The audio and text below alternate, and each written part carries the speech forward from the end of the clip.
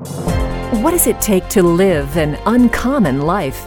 Here's Super Bowl winning coach Tony Dungy with today's Uncommon Life Challenge. Think about the opportunities you have to encourage someone. When you notice that someone did a good job, do you just make a mental note of it, or do you actually tell them? When your spouse is going through a hard time, do you only get discouraged about how it affects you, or do you take the time to pour encouragement into them? We can choose to leave a trail of positive memories in the people around us if we look beyond ourselves and take advantage of the opportunities. We all need to hear positive words daily. Be intentional about encouraging others. It lifts others up, and it lifts you up too. Tony Dungy, author of the 1-Year Uncommon Life Daily Challenge.